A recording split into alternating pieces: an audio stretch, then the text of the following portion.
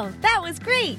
Put your fins or flippers together for our very own All Clam Jam Band.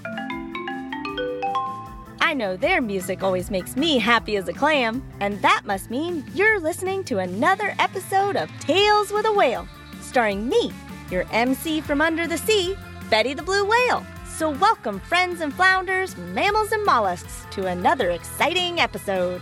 Some of you may know me from that awesome adventure series, Whale of a Tale, starring my bold buddies, Xavier and Atlas. Well, the folks at Go Kid Go were nice enough to give me my own show, where we talk about all the wonders of the world's oceans and all the things that live in it. Pretty cool, right? I like to think so, because I live in the ocean too. I'm a blue whale, the biggest creature on the entire planet.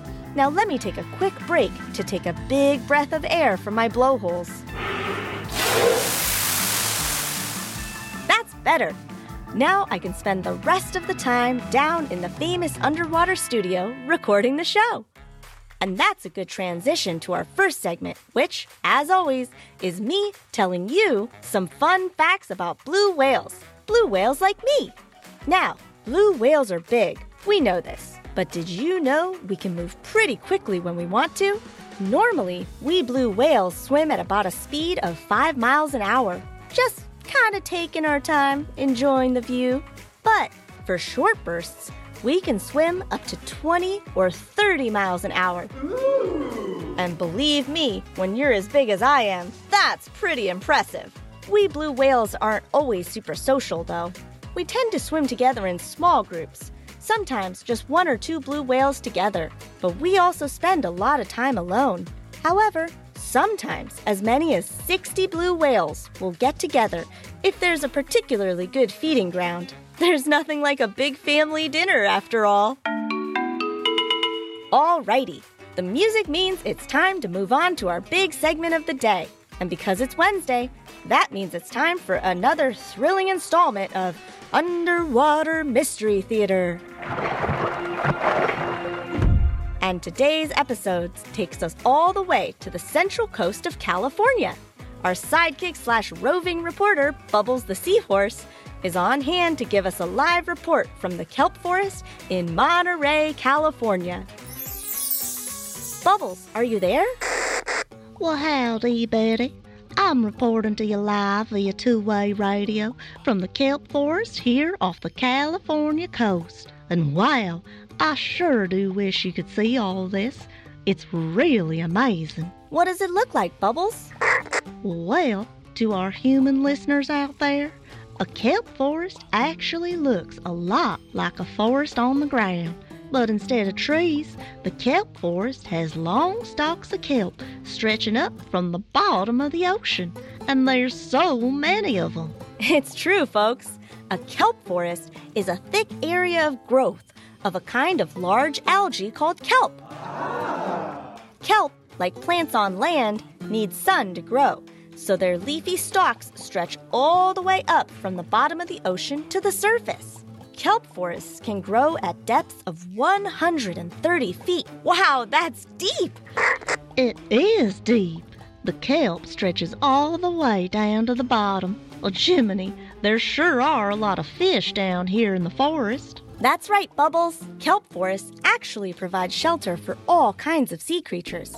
Fish, mammals, and invertebrates all use kelp to help hide from predators or even protect themselves from rough storms at sea.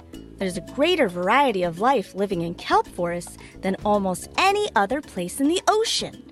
Kelp forests are amazing places that support all kinds of different sea life. I sure feel at home with all these other fish around. Do you think it'd be okay if I took a little bite of this kelp? Of course, Bubbles. Kelp provides food for countless ocean-dwelling animals. Fish, lobsters, adorable sea otters, and powerful sea lions all make meals out of kelp. Even seahorses. And kelp grows fast, so it can replace itself pretty quickly. Sometimes it can grow up to 18 inches in a single day. So glad all this kelp is here for sea creatures. Unfortunately, despite growing fast, kelp forests are easily affected by small changes to their environment. Warming waters due to climate change can harm kelp because they thrive in nutrient-rich cold water. And other changes can cause problems too.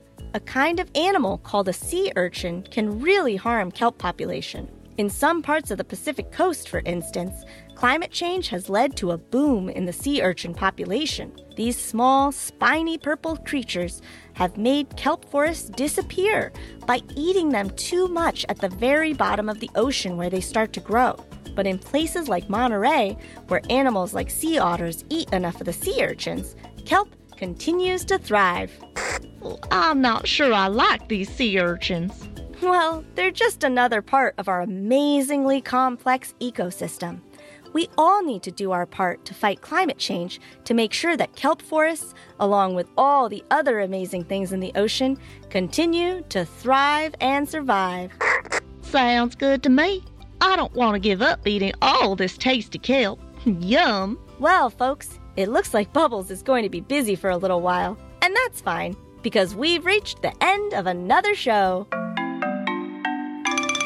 But that's okay, because we'll be back soon with another exciting adventure where we take another deep dive into our outrageous oceans. My thanks to Bubbles and, of course, the amazing All Clam Jam Band. And if you're looking for more great content, please check out all of the other wonderful shows at Go Kid Go, wherever you get your podcasts. Until next time, this is Betty the Blue Whale saying, what time is it when your rowboat hits a blue whale? Time to get another boat. See you next time.